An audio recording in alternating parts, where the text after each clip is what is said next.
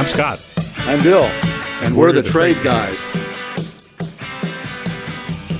You're listening to The Trade Guys, a podcast produced by CSIS where we talk about trade in terms that everyone can understand. I'm H. Andrew Schwartz, and I'm here with Scott Miller and Bill Reinsch, the CSIS Trade Guys. In this episode, we're joined by Keir Lamont, a data privacy expert, to discuss a huge court decision out of Europe that threatens to upend data flows between the United States and the EU. We'll break down what the decision means for businesses and consumers, how policymakers are likely to respond, and what it all means for the future of the internet. Stay tuned for all that and much more on this episode of The Trade Guys.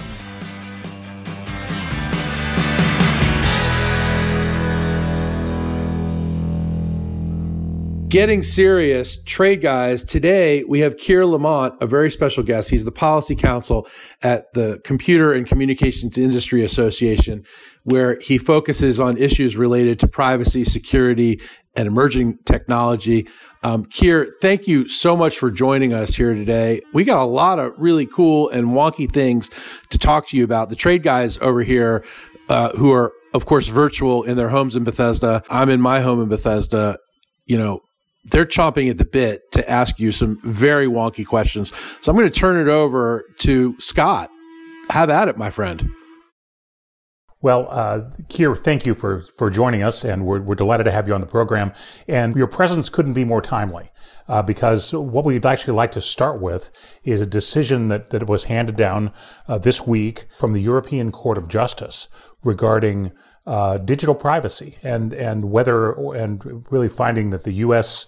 platform for this is no longer acceptable, the European system. So if you could help introduce yourself, if you would please, and help our listeners understand what's going on, we'll take the conversation from there. Sure. Well, first of all, thank you for having me. My name's Keir Lamont. I'm a policy counsel at the Computer and Communications Industry Association, focusing on issues of data privacy and security. CCIA members include leading companies in the high-tech products and services sector, including businesses that are participants in the transatlantic economy and are looking very closely at what the Court of Justice of the European Union held in Schrems last week. So at a very high level, this case essentially involved the circumstances under which a company can move personal data outside of the European Union and into a different jurisdiction. Under European law, people's rights to personal privacy travel with their data. What that means is if a company wants to move personal information outside of Europe and into another jurisdiction, there must be essentially equivalent privacy protections for that data. The EU has determined that only a handful of countries apply these adequate, essentially equivalent privacy protections upfront in their law, and the United States is not one of these nations. So, in response and recognizing the importance and economic value of international data flows, European lawmakers have established various tools that allow organizations to move data outside of Europe while continuing to provide those necessary privacy protections. In last Thursday's case, the court looked at two of the most popular tools that companies can use to transfer data. One, the EU-US Privacy Shield Framework, and two, Standard Contractual Clauses, or SCC. It was a long ruling, but in short, the court ruled that the Privacy Shield Framework is no longer a valid tool for moving European citizens' data outside of the EU. The court also looked at SCCs and determined that these model clauses remain valid. However, it's subject to certain caveats that businesses will be looking at very closely. So if I get this right, the Privacy Shield was a government-to-government agreement between the United States and the European Union, which was valid if you followed the rules, and it is no longer. But the backup is basically a private sector approach, which is basically contracting, and those contracts were not declared invalid, but they are subject to review by the underlying authorities. Is that the way to think about this? Absolutely. The Privacy Shield framework dates back to 2016, and organizations could self-certify to that framework that they meet certain privacy protective requirements. Oversight and review of this framework was carried out by both the U.S. Department of Commerce as well as the Federal Trade Commission, and about 5,300 companies were participants in this framework. On standard contractual clauses, the court said that although these remain valid at a high level, it's up to companies themselves on a case-by-case basis to ensure that the standard contractual clauses meet the requirements of the court standards for transferring data to foreign jurisdictions, depending on that foreign jurisdiction. And in some certain circumstances, something called additional safeguards may be required to ensure that those privacy protections remain in place. So companies will be looking very closely at their own standard contractual clauses and attempting to determine whether or not additional safeguards may be required. Well, how does that get adjudicated? I mean, supposing a company signs a standard contract and says, we've taken all the necessary steps, what happens then? Is the burden on somebody else to disagree with that? And if they do, where do they go? Yeah, that's a really great question. And this is kind of an interesting role for companies to take. The court essentially said that on a first order level, it's up to companies themselves to review their standard contractual clauses and review the laws of the jurisdiction to which data will be transferred to determine if those jurisdictions meet the requirements of the court in terms of privacy protections and national security safeguards. And so that's an unusual role for companies to take. So companies will be looking to the Commission for further guidance on how to make those first order determinations. And then you have companies making those kind of first level decisions. And then there are about 27 European data protection authorities who will also be looking at standard contractual clauses and determining and offering guidance, hopefully, whether or not they can continue to be used and under what circumstances and to what jurisdictions they remain valid. How particularized are these contracts? I mean, if I'm a bank, for example, and I want to transfer data from Ireland to the U.S., do I have to have a separate contract for every depositor, every piece of data? This is fundamentally contracts that go into relationships from business to businesses, or within a business itself as data is being transferred overseas within that organization. So it's on a more of a business to business level than for an individual. Although so it would cover all data that I wanted to transfer would be covered by a single contract. Yes, all personal data that is being transferred pursuant to these contracts. And the European Union has taken a fairly expansive view on what personal data entails. Yeah, there's a lot of routine business done by multinational companies that requires this data to be transferred. So you have a senior manager in Europe that you want to run your U.S. operation. His personnel file or her personnel file gets transferred at some point. That's personally recognizable data. Same with product research and claims for product benefits that need some research behind them. That research is often done at an individual consumer level, and while the individuals aren't identifiable, it is sort of European data being transferred to the United States. So it does happen a lot on a routine basis. But if I understand the decision right, it wasn't that companies did anything wrong. I mean, the Privacy Shield was rejected not because of company conduct, but because of the overall surveillance state as it's practiced in the United States and the European objections to that. Did I miss something?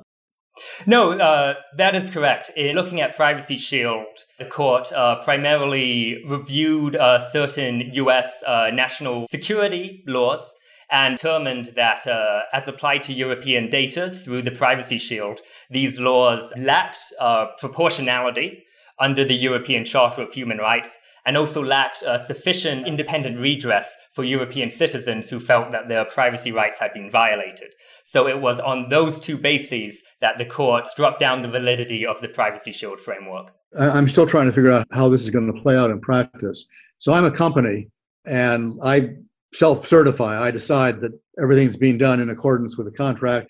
I guess I just sort of say, that I think my government is also acting consistent, which may or may not be true. But that, as a company, if I'm the first order of line of defense here, I decide that.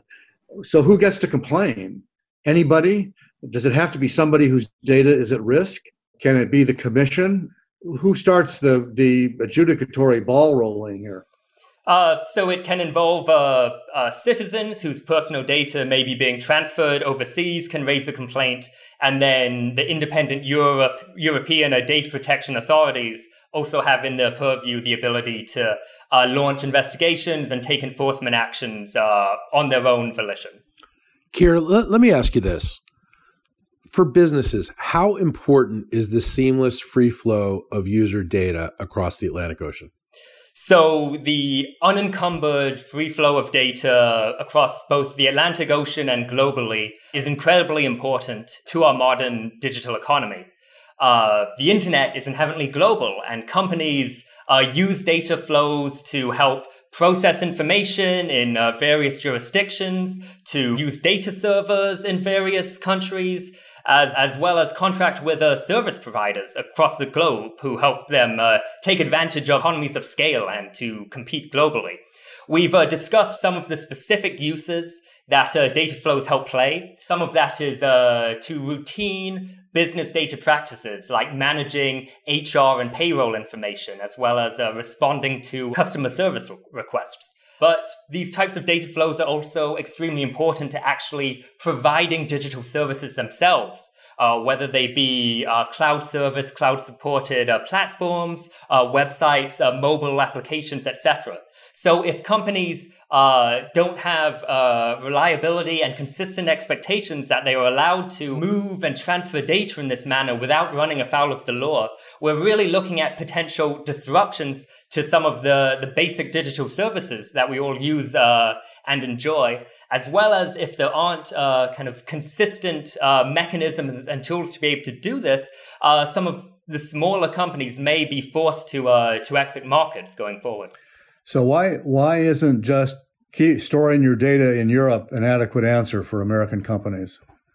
You know, some of the bigger companies are potentially going to be looking at that as an option. It's clearly going to take a long time to kind of build data centers entirely within Europe and create that kind of restructuring. If a company decided to try to sidestep transatlantic data flows in that regard, that's clearly not going to be a possibility for many smaller and medium-sized businesses.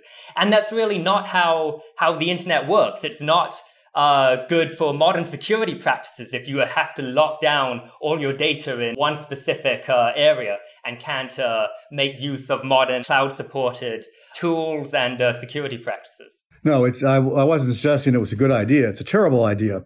And in fact, the U.S. has been, this is a trade policy question. The U.S. has been building into its trade agreements, USMCA being a good example, U.S.-Japan being another example, prohibitions on mandatory data localization, and steps to try to ensure the free flow of data. We don't have such an agreement with Europe. Would this be an issue? Does GDPR, as interpreted by the court, fly in the face of other U.S. trade agreements, do you think? Well, we certainly hope not. And kind of the good news here is certainly that both American lawmakers and European lawmakers and politicians, in response to this ruling, have reiterated their commitment to the unencumbered flow of data and are willing to return to the negotiating table to make sure that appropriate and adequate data transfer mechanisms remain available to businesses so that these transatlantic data flows, the lifeblood of a $1 trillion economic partnership, can remain in place. All right. So this is the kind of thing that's happening, above most of our heads. But what are the implications for the average American and the average EU citizen? Yeah, so that's a great question. And, as we kind of recover from the ongoing public health crisis, as companies start opening back up, economies start opening back up, the last thing that consumers need is to be faced with a new kind of transatlantic data lockdown that could potentially disrupt consumer services and undermine the economic recovery. Now, the extent to which potential economic disruption could be at play here is very much going to depend on lawmakers and regulators on both sides of the Atlantic and the steps that we take in these coming months to ensure that companies that relied on the Privacy Shield can transition to new and different legal mechanisms to be able to transfer their information across borders, as well as continued availability and validity of other data transfer mechanisms. You know, it always seems to me that there's a culture clash when it comes to negotiating these things between the United States and Europe. And I just look at it as to who makes the decisions. In Europe, I think it's the Directorate, the Justice Directorate. So the people who are concerned about justice and human rights and underlying citizens' rights. Whereas in the United States, we assign it to the Commerce Department because we see it kind of as a commercial mechanism. And that always feels like an opportunity to talk past each other. Am I missing something here? What's your prognosis for another deal, for something that, because obviously there was some deal that led to the Privacy Shield that is now inadequate. Yeah, let me build on that before you respond, if I may, because I was going to get into it the same way. It seems to me the inference in the court's decision is that U.S. surveillance practices are unacceptable. And of course, that suggests that from the court's point of view, the simple answer here is the U.S. could change its surveillance practices. That's probably unlikely, certainly in this administration, but probably in the next one. The United States would probably say the reverse, which is if Europe would change its privacy rules, this problem would go away. That strikes me as equally unlikely for the reasons that Scott said. You've got different people in charge. So comment on both of those things if you can. Sure. So I wish I had a crystal ball that I could stare into here to tell you how this is going to be resolved. I don't, and at this point, kind of all I can say is that policymakers on both sides of the Atlantic are definitely reviewing this decision very closely, digesting it. It's fairly long, and trying to figure out what guidance it provides to what would amount to a sustainable framework going forward. On national security and surveillance, I can definitely imagine that those policies in the United States are going to be looked at, as would be certain other potential adjustments that could be made to help try to renegotiate a new framework here. Certain commenters have discussed establishing a baseline federal privacy framework for the protection of data, which may help in securing another form of inadequacy decision going forward. Other people have suggested more nuanced kind of wonky ways to try to respond to some of the concerns raised by the Court of Justice, such as taking the ombudsperson, which was created at the start of the Privacy Shield framework and provides a measure of oversight in regards to surveillance authorities with respect to non-US persons' data, and trying to augment the independence and authority of that ombudsperson. There are other potential controls, both technical and procedural, that are also likely to be looked at. So I would say there are definite levers that can be pulled here and things that can be worked with as policymakers on both sides of the Atlantic come together here and discuss next steps in attempting to create a new framework going forward. Do you guys have a preferred option? So there are definitely steps that we would like to see taken to ensure that companies and businesses can continue to transfer data globally. Definitely a new privacy shield, a new kind of safe harbor type framework that allows organizations to self-certify that they meet various privacy protections would be ideal. There's also a necessity to ensure the validity of standard contractual clauses and to make sure that they can be used to protect data and transfer data throughout the globe. And kind of additional guidance from the European Data Protection Board would be helpful for giving companies certainty that they can continue to use these model clauses, as well as describe to companies what additional safeguards may be and when additional safeguards may need to be applied. And there's been some discussion on what exactly those additional safeguards may be. The court was silent as to what these additional safeguards are, and there's been discussion of technical protections for data, such as encryption or tokenization of personal information, as well as reviews of the specific data at issue, the data that will be subject to transfer, and reviewing whether or not it may be subject to future law enforcement data access requests. Keir, does the EU risk elevating privacy at the expense of its ability to engage in the global digital economy? And in your view, what is the right balance of privacy and access to data? So I think that's a really great question, and that's a key question. And certainly European policymakers, European consumers, European businesses do not want to see themselves cut off from the global internet or transatlantic data flows. On the issue of privacy kind of versus data access, privacy is an important value, but it's one that can differ and vary across different countries and across different cultures even.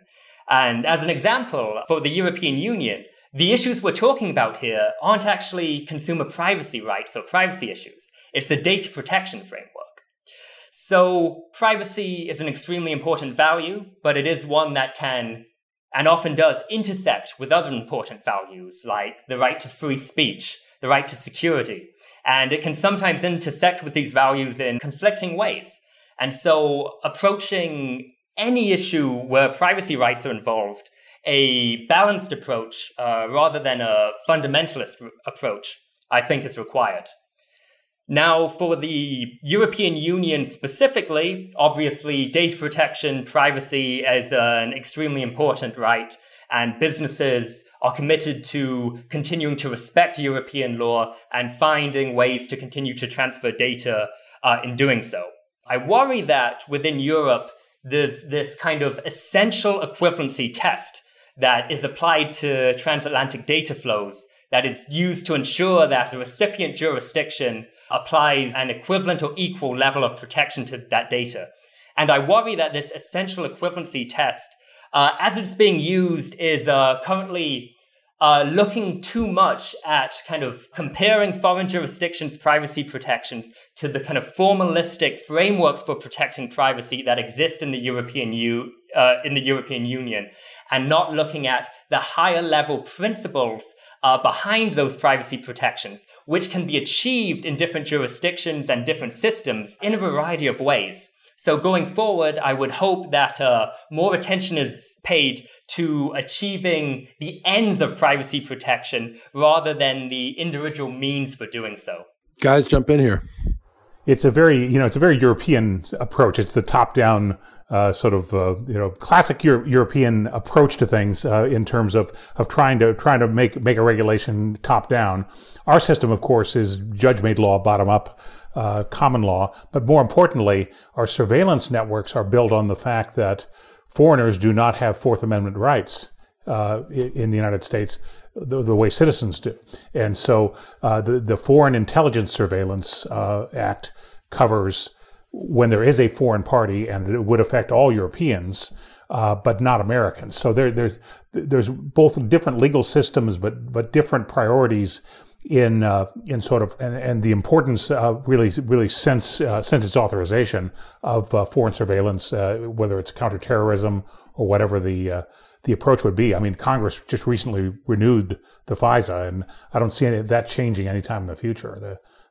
That policy. You know, if you think about that difference, as Scott described, and then you factor in China, are we heading towards the disappearance of a global internet and a fragmented structure in which you have at least three large blocks, each running things their own way and in ways that are incompatible with each other? That can't possibly be a good thing, but is that the direction we're going?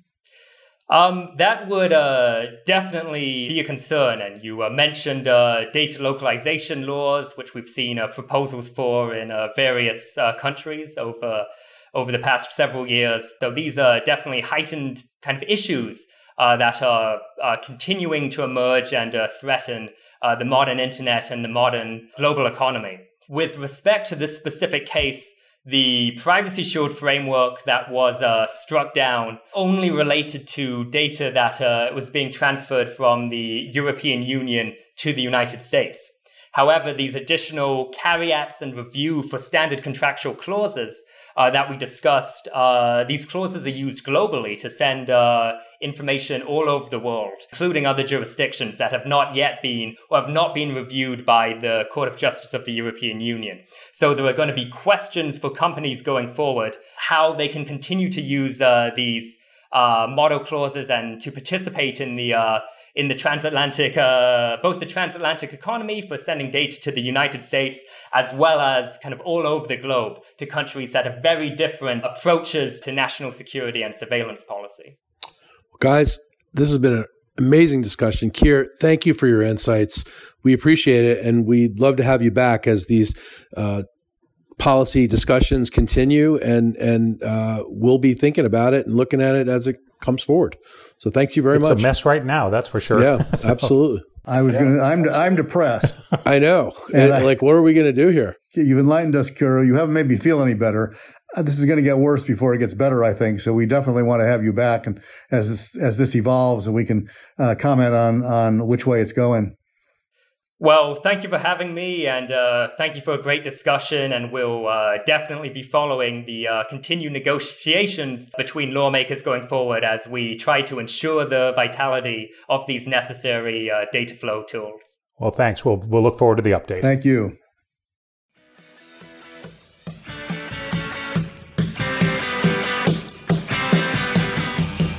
To our listeners, if you have a question for the Trade Guys, write us at tradeguys@csis.org. That's tradeguys@csis.org. We'll read some of your emails and have the Trade Guys react to it. We're also now on Spotify, so you can find us there when you're listening to the Rolling Stones or you're listening to Tom Petty or whatever you're listening to. Thank you, Trade Guys. Thanks, Andrew. You've been listening to The Trade Guys, a CSIS podcast.